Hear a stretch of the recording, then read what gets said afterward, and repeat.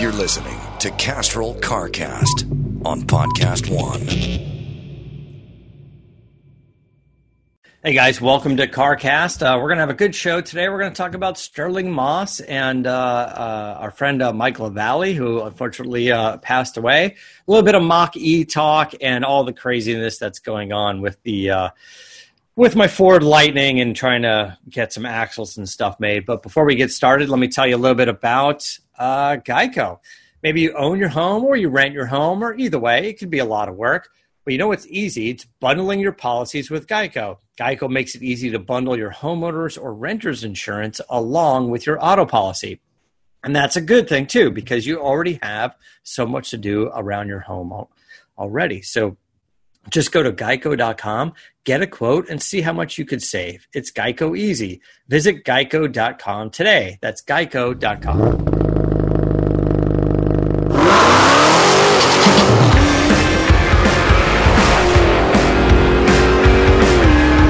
Hey guys, welcome to CarCast. I'm Matt, the Moderator D'Andria, with Bill Goldberg on the line with us. I believe we're going to be recording some video for this, so if you guys want to see us sitting around in our homes, you can do that, as well as the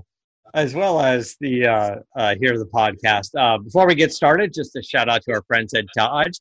With Dodge Power Dollars, for every horsepower of your new Dodge vehicle purchase, you'll get $10 off. So peeling out in a 2019 Dodge Charger RT Scat Pack, well, you just got $4,580 off. All right, well, good to see you, Bill. How's the ranch? Looks like it's great, man. Like I said, I feel guilty that I'm quarantined on 140 acres, so there's always something to do, and I've changed my daily driver from these Challengers to a Kubota. So yeah, there is a plethora of things to do on this property, but it's all good. Fingers crossed, man.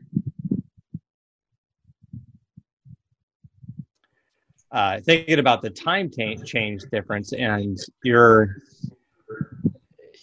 already up. You're working out there for a few hours already before we even get started. Yeah, well, yes. Side note: if you've been keeping up with Charger, the three-legged sheep, last night was the first night that he hasn't been here at the house. We let him go. One of the vet assistants wanted to take him for a couple days, and so, needless to say, I got my first night of sleep unabated by a sheep wanting to get fed in the middle of the night. So I was up bright and early this morning at 6:30, ready to go. So I've been out in the yard for a number of hours prior to us getting on this call. I follow your wife Wanda on social media, and she's just constantly posting about, well, of course, all the animals, but the sheep. And I tough gig for you, tough gig for the sheep, but adorable. Always looks happy, playing around with the dog all the time. Of course, she's not posting you guys getting up in the middle of the night while the thing's crying and you're trying to. No, because she's sleeping now, and now it's been turned over to me. But hey, what are husbands for? That's what right. No, if it's not a baby, it's a three-legged sheep waking me up at 1:30 in the morning and wanting to be fed. Hey, yeah, that's all. It's all good, man. So Gage is not really into getting up and feeding the sheep in the middle of the night. Oh God, you're kidding me, right? that kid with this social distancing thing, and with the schools being closed, if he gets up by 8:00, that's very unusual. But oh yeah, I'm gonna start going in there in his clothes hamper and getting his dirty underwear and putting them on his head about 7:00 in the morning, just to be a nice wake up call to tell him that he needs to get off his ass and be productive. Yeah, help out around there, move stuff around. All right, well, glad you guys are doing well over there. And how are you? How are you over there in the land of the lost? Good. Surprisingly, because I live in Venice, out here in California, and things are still pretty active. Obviously the freeways, far less cars and people around, and everybody in the stores are wearing the masks and stuff, like as you would expect. But still, like a surprising amount of activity. It's not like Night of the Comet out here. It's not like a total ghost town. It's just like the old tumbleweed blowing down Venice Boulevard. Like right next door to me, they're building an apartment complex, and you're going to hear it throughout the show. It's just constant construction and boring into the ground and digging a underground parking garage, and there's cars out there. So, and everyone's doing podcasting just from home. It's just it is different. Just honestly, it just doesn't seem quite as, I don't know, ghost towny as you would think. I guess there are a lot more essential businesses than we realize. Yes. Oh, and I just read yesterday that yeah.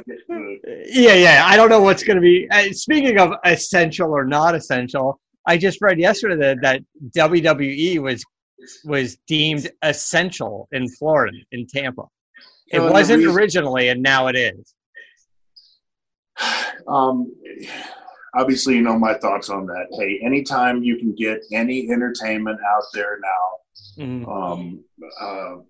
of normal, kind of as normal as productions were prior. Anytime you can get new content out there, it's good for people's soul. Again, you're between a rock and a hard place. Do you feel irresponsible, or do you feel like you're providing a service? There's a little bit of both. You're not going to be able to satiate everybody in the world, but the reality is that it's one of the only things going, and it's valuable content, and I'm sure they have very lengthy legal deals with Fox, putting on a number of live shows per year. That probably falls into it also. But hey, when I was there, and whether they had somebody test positive or not, they did as good of a job as humanly possible of cleaning and disinfecting the performance center, literally in between matches. So they're going above and beyond. It's left up to each individual in their opinion about it being a necessary business, but they are providing content, and they're providing people an escape, and they're doing it a responsible way. So let's please move on. Right. Yeah. Look, we're trying to do that here as well. We're going to be trying to do that here as well. So unfortunately this week, and as of today, just a few hours ago, we got word about some sad news in our world. Of course, it's been out there for days now that Stirling Moss, legendary race car driver, had passed away. He was 90 years old. He was the tiny bald guy that you guys have seen out there, but just a fantastic. We saw him at Goodwood as well, and maybe the younger audience doesn't know him as much. Probably heard his name. Not a lot of people are rolling around with the name Stirling Moss. Just kind of like, if he was like Bill Moss, would you know him, right? Like he was, or Steve Moss, right? Like he was British guy, Stirling. Stirling Moss, and it's funny because also like Parnelli Jones. Parnelli's his middle name, and he's so memorable as Parnelli Jones because of that. So Stirling Moss, who was 90, was a great Formula One driver. He was really regarded as one of the more technical drivers out there. Surprisingly, had never won an F1 championship, but had a fantastic career. He won 16 of 66 F1 races. He was just a fantastic guy. Now he was in a pretty bad accident way back in the day when he was 31 years old. So here's a guy that crashed in 1962 and I believe was left in a coma for a while. I don't know exactly for how long. And it really kind of ended his professional racing career.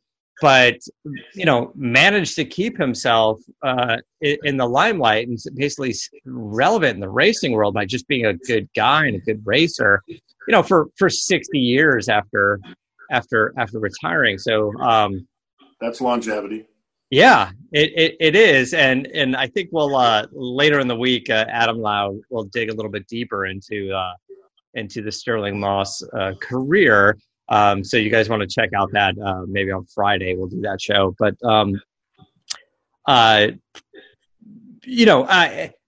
look, 90 is a hell of a long time. I'm sure a lot of us wish to get to there. This guy, he did it, and he was a good dude. So.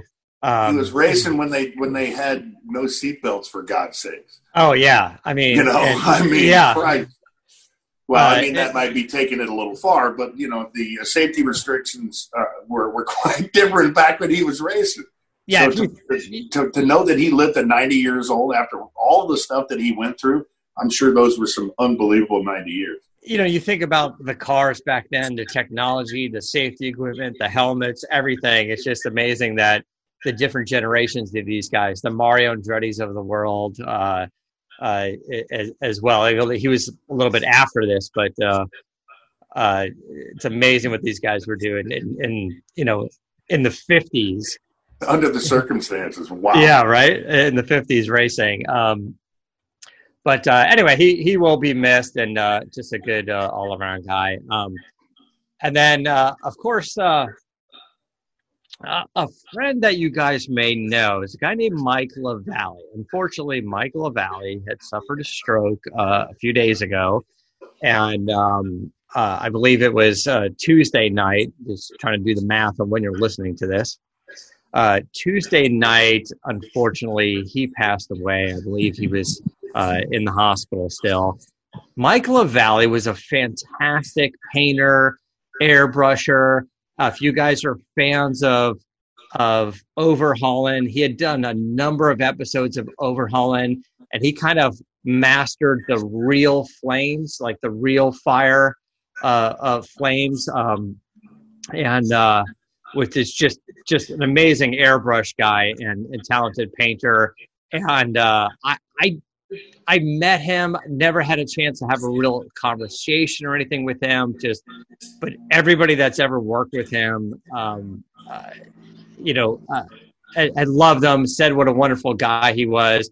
And here's the indication. It's like, you go and you do something, especially in the professional world, right? You let's say, Bill, you do a commercial or you do a TV show or a guest spot appearance on something.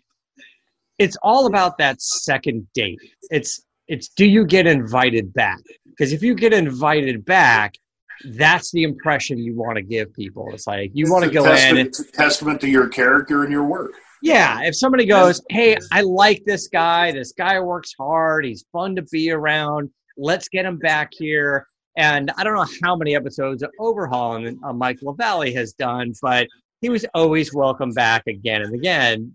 The people loved him. So that's always just sort of a good indication of like a good dude. So I don't recall how old he was, but he will be missed. You guys can see his website is killerpaint.com. I don't know what happens from here. It's all very new, but you can certainly still go to the website. And Mike was a friend of mine. I've known Mike years, and he was a wonderful guy. There's no question about that. And yeah, there's he's the flame guy. We had that's Garage Mahal. What Brutzman and I did that. That was actually the first episode that we shot of Garage Mahal right there. Yeah, and if you fill the airwave for like 15 seconds, I think about 10 feet away from me is a Mike Lavallee helmet creation. So let me grab it real quick. Yeah, okay. It's kind of interesting on. Sorry, while he's grabbing it, Mike was 60. Mike was 60. Yeah. 60's young, man. Like it's just it's a tough hand to get dealt for such a good dude. I want to say that Garage Mahal was probably 10 years ago. Yes. This was my first Mike Lavallee creation. Yeah, look at that. No flames, but I think he got the Goldberg Who's Next thing dialed in pretty damn good. I mean, the only thing that was better about Mike than his ability was his character. And he was just a terrific guy, and you couldn't have said it any better. It's your performance and your livelihood is based upon getting that call back. And this was the first, and it surely was not the last of the helmets that he did for us. And he was a staple on overhaul, and like you said, the only thing better about him than the quality was the quality of person that he was. So to his friends and family, man, condolences. And I apologize to you as well, because I know he was a friend of yours, and you're just finding out basically now on the air that he passed away. I knew through Chris Jacobs and his site, his Instagram, that Mike had fallen ill, but I didn't know how serious it was. So. The guy's been reaching out. Aaron Hagar that I do Shift and Steer with was really good. Aaron's is a fantastic artist as well, and painter and airbrusher, and he does helmets, and he had a big background in set building, movies and TV and stuff. So he knew Mike pretty well. So he was texting this morning going, "Hey, you guys, bad news. Mike's gone." But anyway, you mentioned always here. Yeah, you mentioned Garage Mahal, which was about 10 years ago. I want to say that's probably the first time you and I met in person. I mean, you probably were a big fan of mine and heard about me for a long time. Well, there's no question. I've been stalking you for about 5 years prior to that. So. But I think it was Garage Mahal. I think we did a build over at Adam's studio, the back half of the studio, and it was I had worked.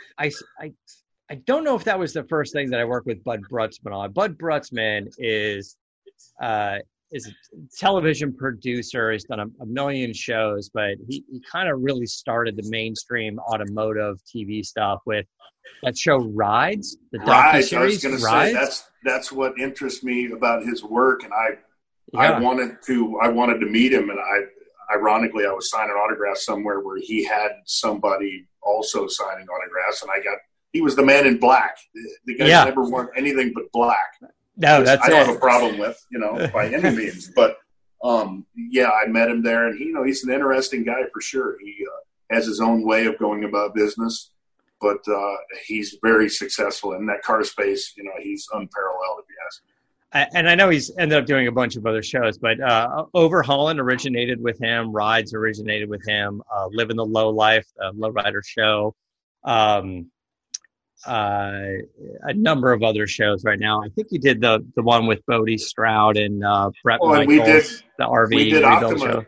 Yeah, we did Optima together. Oh, that's right, the Optima and that's where I met Bodie.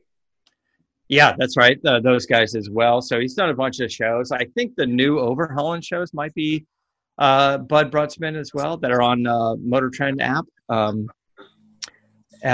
yeah, we met on Garage Mahal. And Adam had there's kind of a little car area in the back of his studio, and he had built like a countertop, like the length of the building, the width of the building out in the back, and there's a bunch of guys over there just trying to take out the screws and get it all done. But Adam had a pretty overbuilt because he was figuring it's gonna be a lot of weight and stuff on it.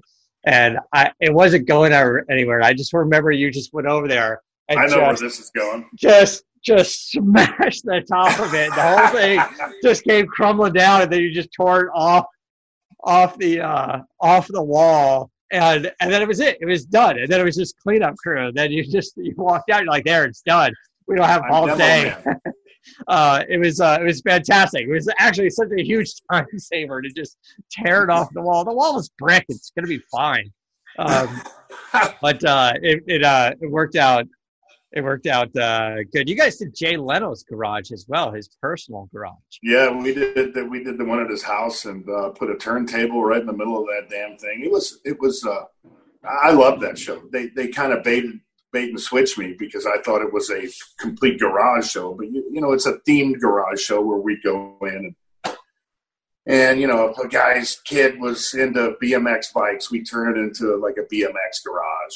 Actually, that's partly what the first one was. But it was a great show. It was a lot of fun and met some great guys. I met you, met Lavallee, met Bodie. Yeah, met a bunch of great guys in the automotive space during that show. I've been talking to Bodie Stroud. You guys know him on CarCast quite a bit as well. But I was talking to Bodie recently, and everybody's kind of shut down, but he's just popping over to his shop and by himself and doing a little bit of work here and there on some of the car projects he has.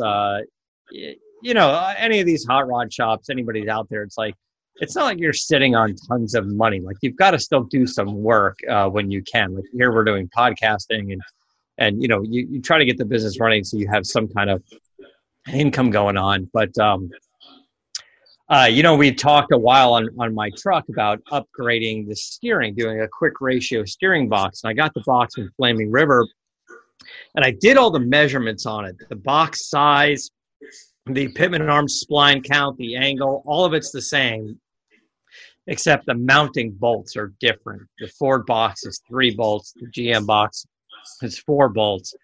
And the frame has like these standoffs on it where you bolt it, the steering box onto. So the frame needs to be like you imagine the box frame. The inside of it needs to be cut. New piece of metal welded on. Sorry. And that's probably Bodie. New piece of metal welded on with new mounting bolts, and then you can get this thing to work. So we're just trying to figure it out. That I think Bodie's going to do the work for me because he's a fantastic fabricator and welder, and maybe I can just drop off the truck and leave the keys, and the next day he kind of just pops over into his shop and the truck will be there waiting for him, and everyone's social distancing and still getting some stuff done. But we're talking about it, we're trying to figure it out, but he's also home with his family and doing some stuff. But your build is so entertaining, I got to tell you, because you're falling victim to what we all fall victim to. You get one new part, and you have to replace everything that's connected to it. So you're providing me with a lot of entertainment throughout this build. And I'm just scratching the surface. I knew from the beginning what you said about how far you were going to go with it, and that always changes. And it doesn't always change daily; it changes hourly. So. Yeah, it really does. And you guys know that I've been talking about the speed sensor and the gauges that. On the back of the gauge clusters, there's this thing called the PSOM, and it's a board. It's like a computer board, and it ties into the vehicle speed sensor and the rear differential. It controls the shift points of the transmission electronically. It controls the ABS brakes, and it controls the accuracy of the speedometer. And the sensor on top of the rear axle housing. Inside there's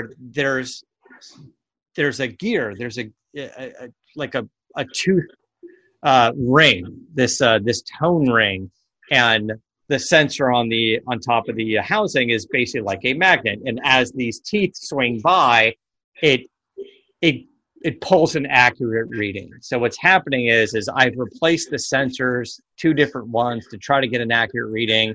It's still not accurate, which means, unfortunately, the tone ring itself is probably damaged, worn down, or a chipped tooth or something. And although I just had the rear brakes installed, I had the Eaton True Track differential, the Ford 355 gears. I did all of that work, but nobody really noticed the tone gear in there. So now I have to replace the tone gear, which means everything has to come apart again. So to your point, Bill, is yes, I was like, I don't want to have to pay, I don't know how much money to pull that whole thing apart just to replace $100 tone ring. So now I'm going to replace the axles as well. Now, I tried to do this before, and I was thinking about it mostly because when you had the guys from Gearhead Fabrications come out and swap the rear differential on your car, when that broke, I was thinking, yeah, maybe a little bit of preventative maintenance here is the right thing. Yep. There aren't any over-the-counter axles for the 95 Lightning. I guess I don't know if it's the width or the way it's set up or the axle housings or whatever. So they have to be made. So I've got this form with that, I posted, I think, on my social media. It's got this crazy form with all of the information, and you got to take all the measurements and send it over to somebody that builds axles. And right now I'm talking to the guys at Mark Williams. They build a fantastic axle. It'll still be 31 spline, but much stronger. And this is the part I didn't know. So the axles go in, and there's a C-clip that snaps on. That part I knew. And there's been an upgrade for a long time called a C-clip eliminator. And it's like a bearing. It's like an aluminum housing, kind of squarish. There's a bearing in there, and it's much stronger than the flimsy little C-clip. So my thought was, go with C-clip eliminators, really strengthen it up, and with the new axles and the hardened steel, it'll work great. But in talking to a bunch of these guys that build the axles, they're saying, hey, the C-clip eliminator is good for drag racing, but on the street or even hitting an autocross or a road course, that bearing and that axle that's in there shifts a little bit, and it causes that whole bearing thing to leak. So the fix now is yeah, so there's nobody wants that because it's happening to you and not me. That's all. Yeah. Oh, well, great, thanks. So we got to take we're going to take the axle housing, the ends where the flanges are, those will be cut off. New upgraded flanges will be put on there that eliminate the C-clips and the C-clip eliminators. It's the fix. It's the ultimate fix to doing all of that. So we're going to have custom axles made. We're going to have new flanges welded onto the housing, and the whole thing will be both packed together. But I'm telling you, trying to get the measurements of this rear axle housing and all the things you need to get, it's not just the total width, just the space between the flange and the brakes, and is there a little rise for the bearing seal, and trying to get these measurements while just send them the whole unit and let them measure. That's what I keep trying to tell them now. It's like, why don't I just send you guys this thing? Because the idea of like trying to drive the truck to the shop, put it up on jack stands, pull a wheel off, start measuring and seeing what's accurate, because the brakes are still on it and everything. Like, you should take all that off to get an accurate measurement. So you're trying to do the math of like the rotor is, 300ths of an inch. And then if you add that to the total, it's just, so if you end up doing it yourself, all I have to say is good luck. Because, so, it's nothing but, well, I'm not going to tell you. I dug into it, did it all yesterday, and then I emailed the guy all the information, and then he's like, yeah, some of this math's not adding up. Exactly. Then why don't you do it? And I was like, okay, I believe you, and I was like, hey, man, this is what you guys do. Like, don't you have some catalog of measurements? He's like, well, we don't have the 95 Lightning in our catalog. I was like, yeah, I know that. But you're telling me that the Broncos and the F-150s, there's not a million of trucks out there that have basically the same rear end? There's no way that the 95 Lightning was so special that they're going to go, hey, we're going to do a whole custom rear end and charge $19,000 for the truck back then. I was like, there's got to be some catalog of information out there where the guys go, hey, I think you meant this. Like, we've seen 100 of these rear ends, and I think you meant this was the size. But I don't know. We're getting into it, and you know, if you would have asked me right before we started recording this, I would have said the axles are going to be made. But 30 seconds before we started, I got the email back going, yeah, these measurements aren't right. So back to the drawing board. Yeah, kind of back to the drawing board. But I spent like half a day yesterday taking the truck apart and pulling the rotors off, what and else the calipers do you have off. I don't know. It's just a pain in the ass to have to do it again. And I don't know, but that's kind of where we are with that kind of craziness. Anyway, we'll keep going because I can talk all day about that stupid thing. What's going on in your garage over there? I see cars back there. Are you getting anything done, or just working on the ranch there? Well, no, I'm not getting anything done on these cars, but the Charger's down at Gearhead Fabrications. They got the parachute mechanism, everything mounted properly on my daily driver. No, but they're. I think the fenders were sent from SpeedCore down. I do believe they're doing all the plumbing for the turbos right now. 60 to 90 days we're looking at completion. So, probably when everything's lifted, I'll be able to have my car back. But we'll see. Yeah. There's, there's lots that we're deciding on right now. We're deciding on the rear wheels, the width of the tires, the offsets, and just every little single detail about rebuilding a car. Paint scheme, what we're going to do with the carbon fiber. I think we may go a different color with the carbon fiber.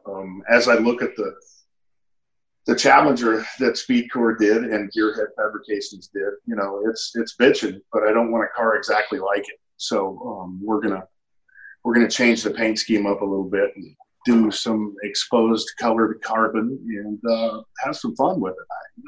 My favorite color is blue, so I got to throw a little dark blue or a little maybe petty kind of blue or something in with that black, man. It's got to look good. Yeah, I think that would look pretty good. The black wide body, the carbon fiber Challenger that you had at SEMA, that came out fantastic because the car's black and obviously the carbon, is pretty close to being all black. But they did the right combination, as you can see now, is in leaving some of the carbon fiber exposed, but then showing off, and then some of it exposed on the black car. So that presented really well. But you're right. Maybe like on that Challenger right there, you have the carbon fiber fenders on it as well. So it can, you have the SRT stripes done in carbon fiber, but doing a red carbon or a blue carbon on that. But is the Charger getting carbon fiber fenders, or just the wide body is all carbon fiber? Just the wide body, and the the flares, the wide body, the deck lid, the hood, stuff like that. Same thing, minus the fenders. Yeah, I don't know if they even do fenders yet for the Charger.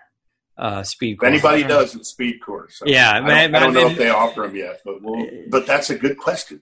Yeah, it's probably going to show up on their menu at some point, but because the all-wheel drive turbo car that they was in the MagnaFlow booth, I don't think that was all carbon fiber. I don't think it had the carbon fiber fenders and everything. I think it had the other stuff that you're talking about, the flares and the hood and stuff. But that's and they might have done like a front bumper cover, because I remember it having cutouts in it for the intakes on the turbos. Yeah. Yeah. I got to look at it more in detail, but I'd be curious to find out if they had availability on those carbon fenders. Yeah. Huh.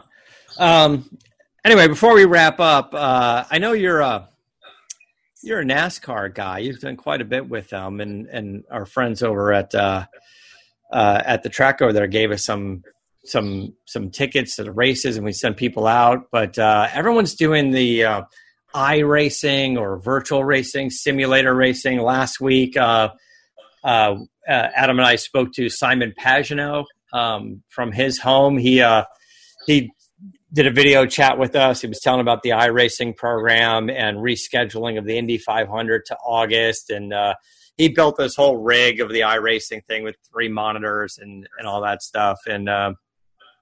And oh, by the way, his dog, Norman Pagenaud, got so famous after Indy 500 from all his photos that he got sponsored. Oh, my God. So Norman Pagenaud gets to buy his own food now. Let's see if we can get Charger sponsored. Charger needs to get sponsored. His fee is a lot. His expenses are a lot greater. But yeah. Anyway, over at NASCAR, I don't know if you had a chance to meet Kyle Larson, but Kyle Larson was participating in the iRacing. I don't know if it's iRacing specifically that they were doing. They were doing the virtual racing, some entertainment for everybody, and I got himself a little bit in trouble. Somewhere during the broadcast, I believe he was talking to like his spotter, and he said, "Hey," he's like, "Can you hear me?" N-word, and he used N-word, and I think he was just doing it like jokingly because obviously his spotter, yeah, but. It didn't go over well. I'm not even sure, well, how it comes up. First NASCAR suspends him, then he gets fired yesterday.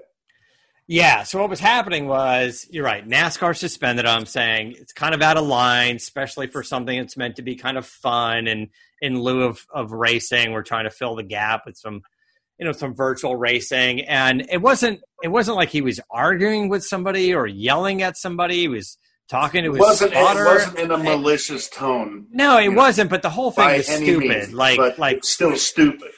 Just why say it? Why do it? But NASCAR needed to suspend him, and then Chip Ganassi, who is a fan of his, obviously, and runs the team that he races for.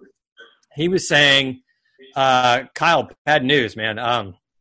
Our sponsors are calling, and they're all saying this is not a reflection of what we want our athletes to be. And I think this is an important thing.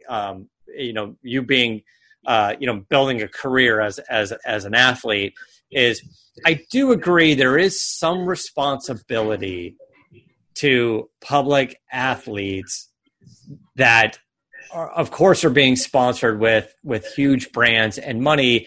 If somebody's coming in and going, "Hey, Tiger Woods, I'm Nike or so-and-so, you're going to get paid a bunch of money." It doesn't matter if it's $5,000 or $14 million.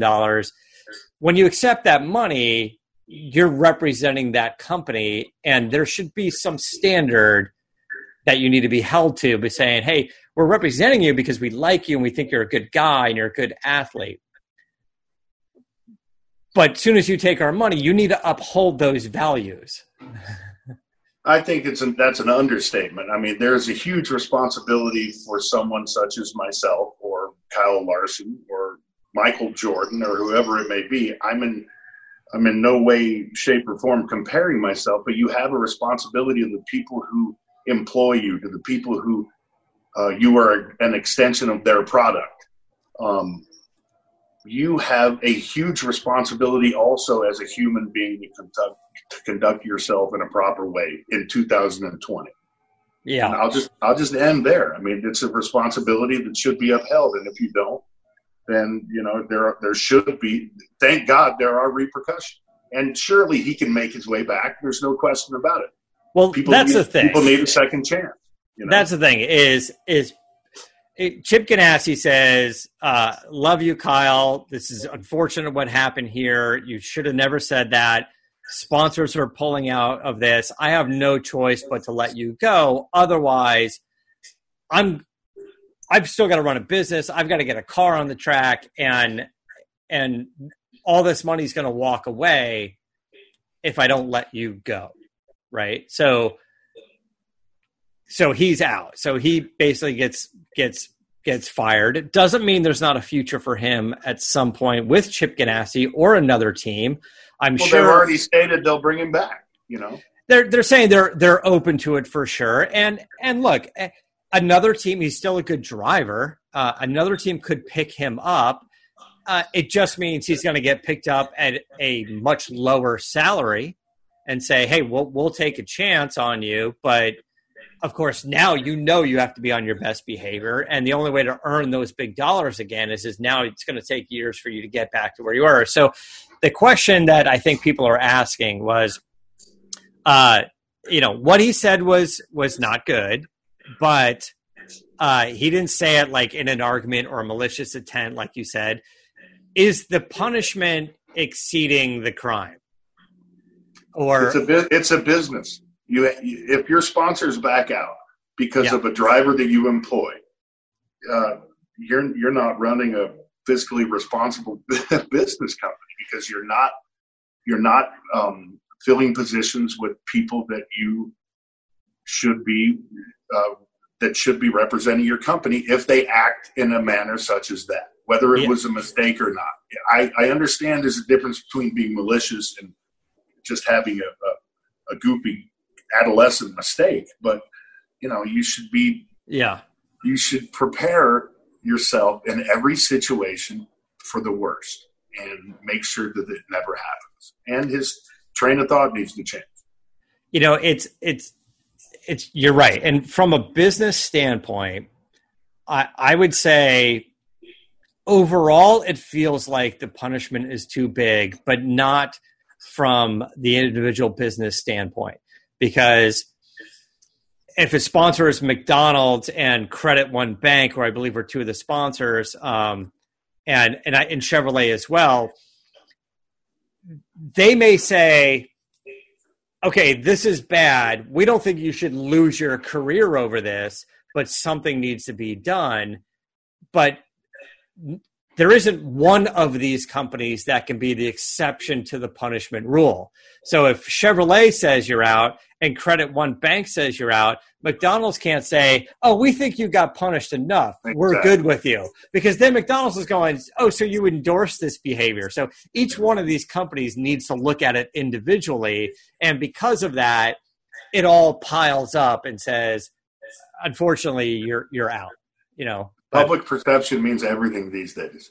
Yeah, it does, especially when it's a sponsor relationship. It's all about getting the word out there publicly, right? That's what it is. If he was a scientist and he was building the cure for COVID-19 and he said something stupid, I can understand the pharmacy going, "Hey man, you need to get a hand slap here, but also you need to get your ass back into the lab, right? Yeah. Maybe your job now is."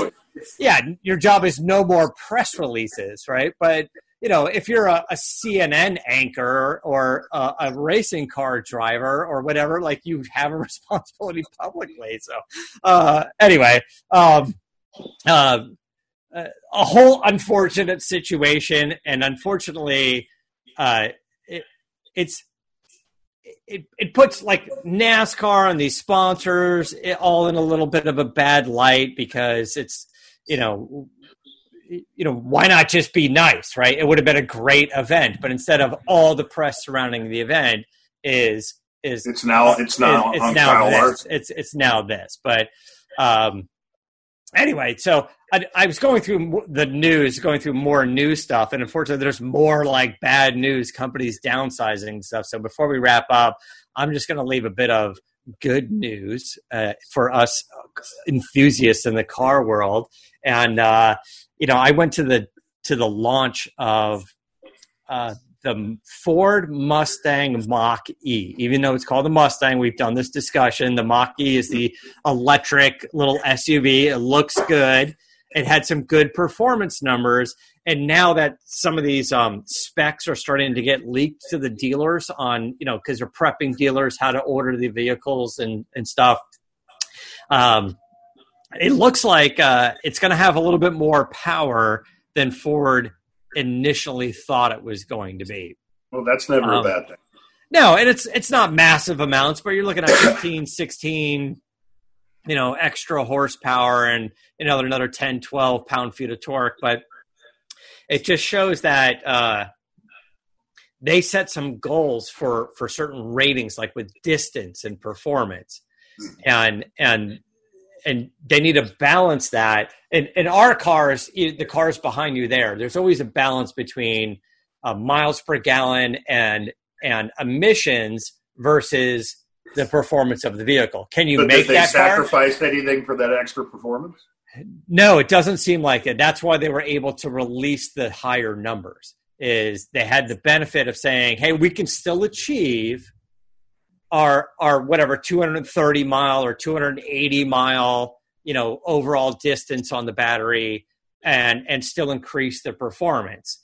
And now instead of 5.5 seconds, it could be 5.4 seconds, 0 to 60. And that translates to a little bit extra horsepower, a little bit extra torque. So that's kind of what we're doing. That the red eye behind you, if you just bought a red eye off the showroom floor, for $500, you could buy a handheld tuner and add some horsepower to it by just changing the air fuel ratio and whatever, right?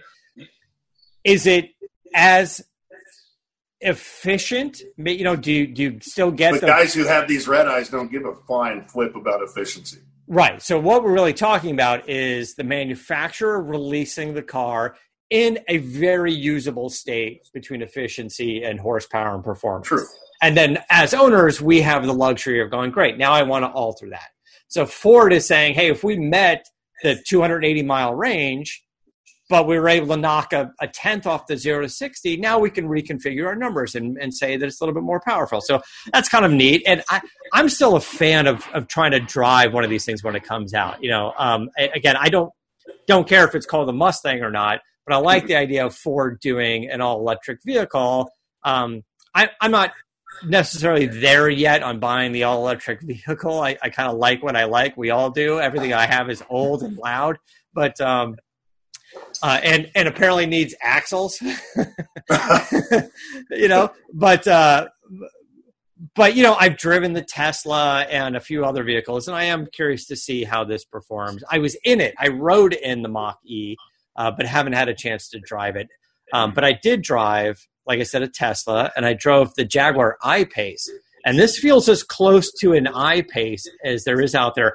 That was fun to drive. That's an interesting comment there, because that I've heard nothing but great things about the I-Pace. And so the I-Pace is interesting, and it moves great. The electric vehicle, it's fast. It's a good size, especially for LA, for city. It's got a little bit of height to it, so when you're hitting a bump or in and out of the driveways and the speed bumps, it's not an issue. But it's not like an SUV, and the Mach-E seems to kind of be the more affordable version of that. And the market needs one of those, that's for sure. Yeah, and so why not? So I'm a fan of having that out there. I mean, you're never going to take away the toys that I have and the toys that you have that we love, but I could see commuting in a Mach-E to the studio a few days a week when this whole lockdown lifts. And then I got my cars here that I fire up and tool on and have some fun with, and it's all good. But anyway, this interesting news about the Mach-E, and I think the performance of those vehicles, you're going to find better numbers than they initially thought when these actually hit showroom floors. So anyway, fun stuff. We're gonna wrap it up so I can go and do another podcast. Before I do, just a shout out to our friends at Dodge again. Reach out to your local Dodge dealer. There are guys over there. They bring you performance, technology, and great deals. And there's never been a better time right now because Dodge is offering Power Dollars. With Power Dollars, you'll get $10 off for each horsepower of your new car. That's every Dodge Charger, every 2019 Dodge Challenger. Doesn't matter. It means you can pull away in a 2019 Dodge Charger RT Scat Pack with 485 horsepower and receive an almost $5,000 cash allowance. Remember when your cars only had 485 horsepower? No. No, you've doubled that. That was a long time ago. You've doubled that since then. So if you get more power, you get more off. It's that simple. Hurry into your local Dodge dealer or just send them an email, give them a call. I'm sure they want to talk to you. And take advantage of Dodge Power Dollars.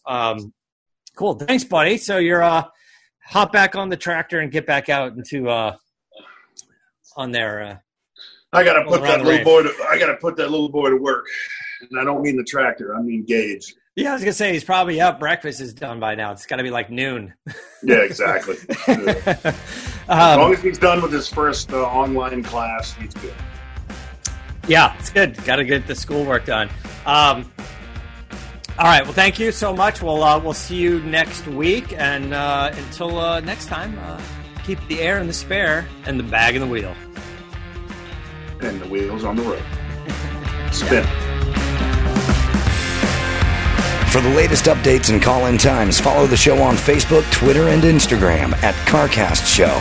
If you'd like to write in, fill out the form on CarCastShow.com. And don't forget to give us a nice rating on iTunes. CarCast is a Corolla Digital production and is produced by Chris Loxamana. For more information, visit CarCastShow.com.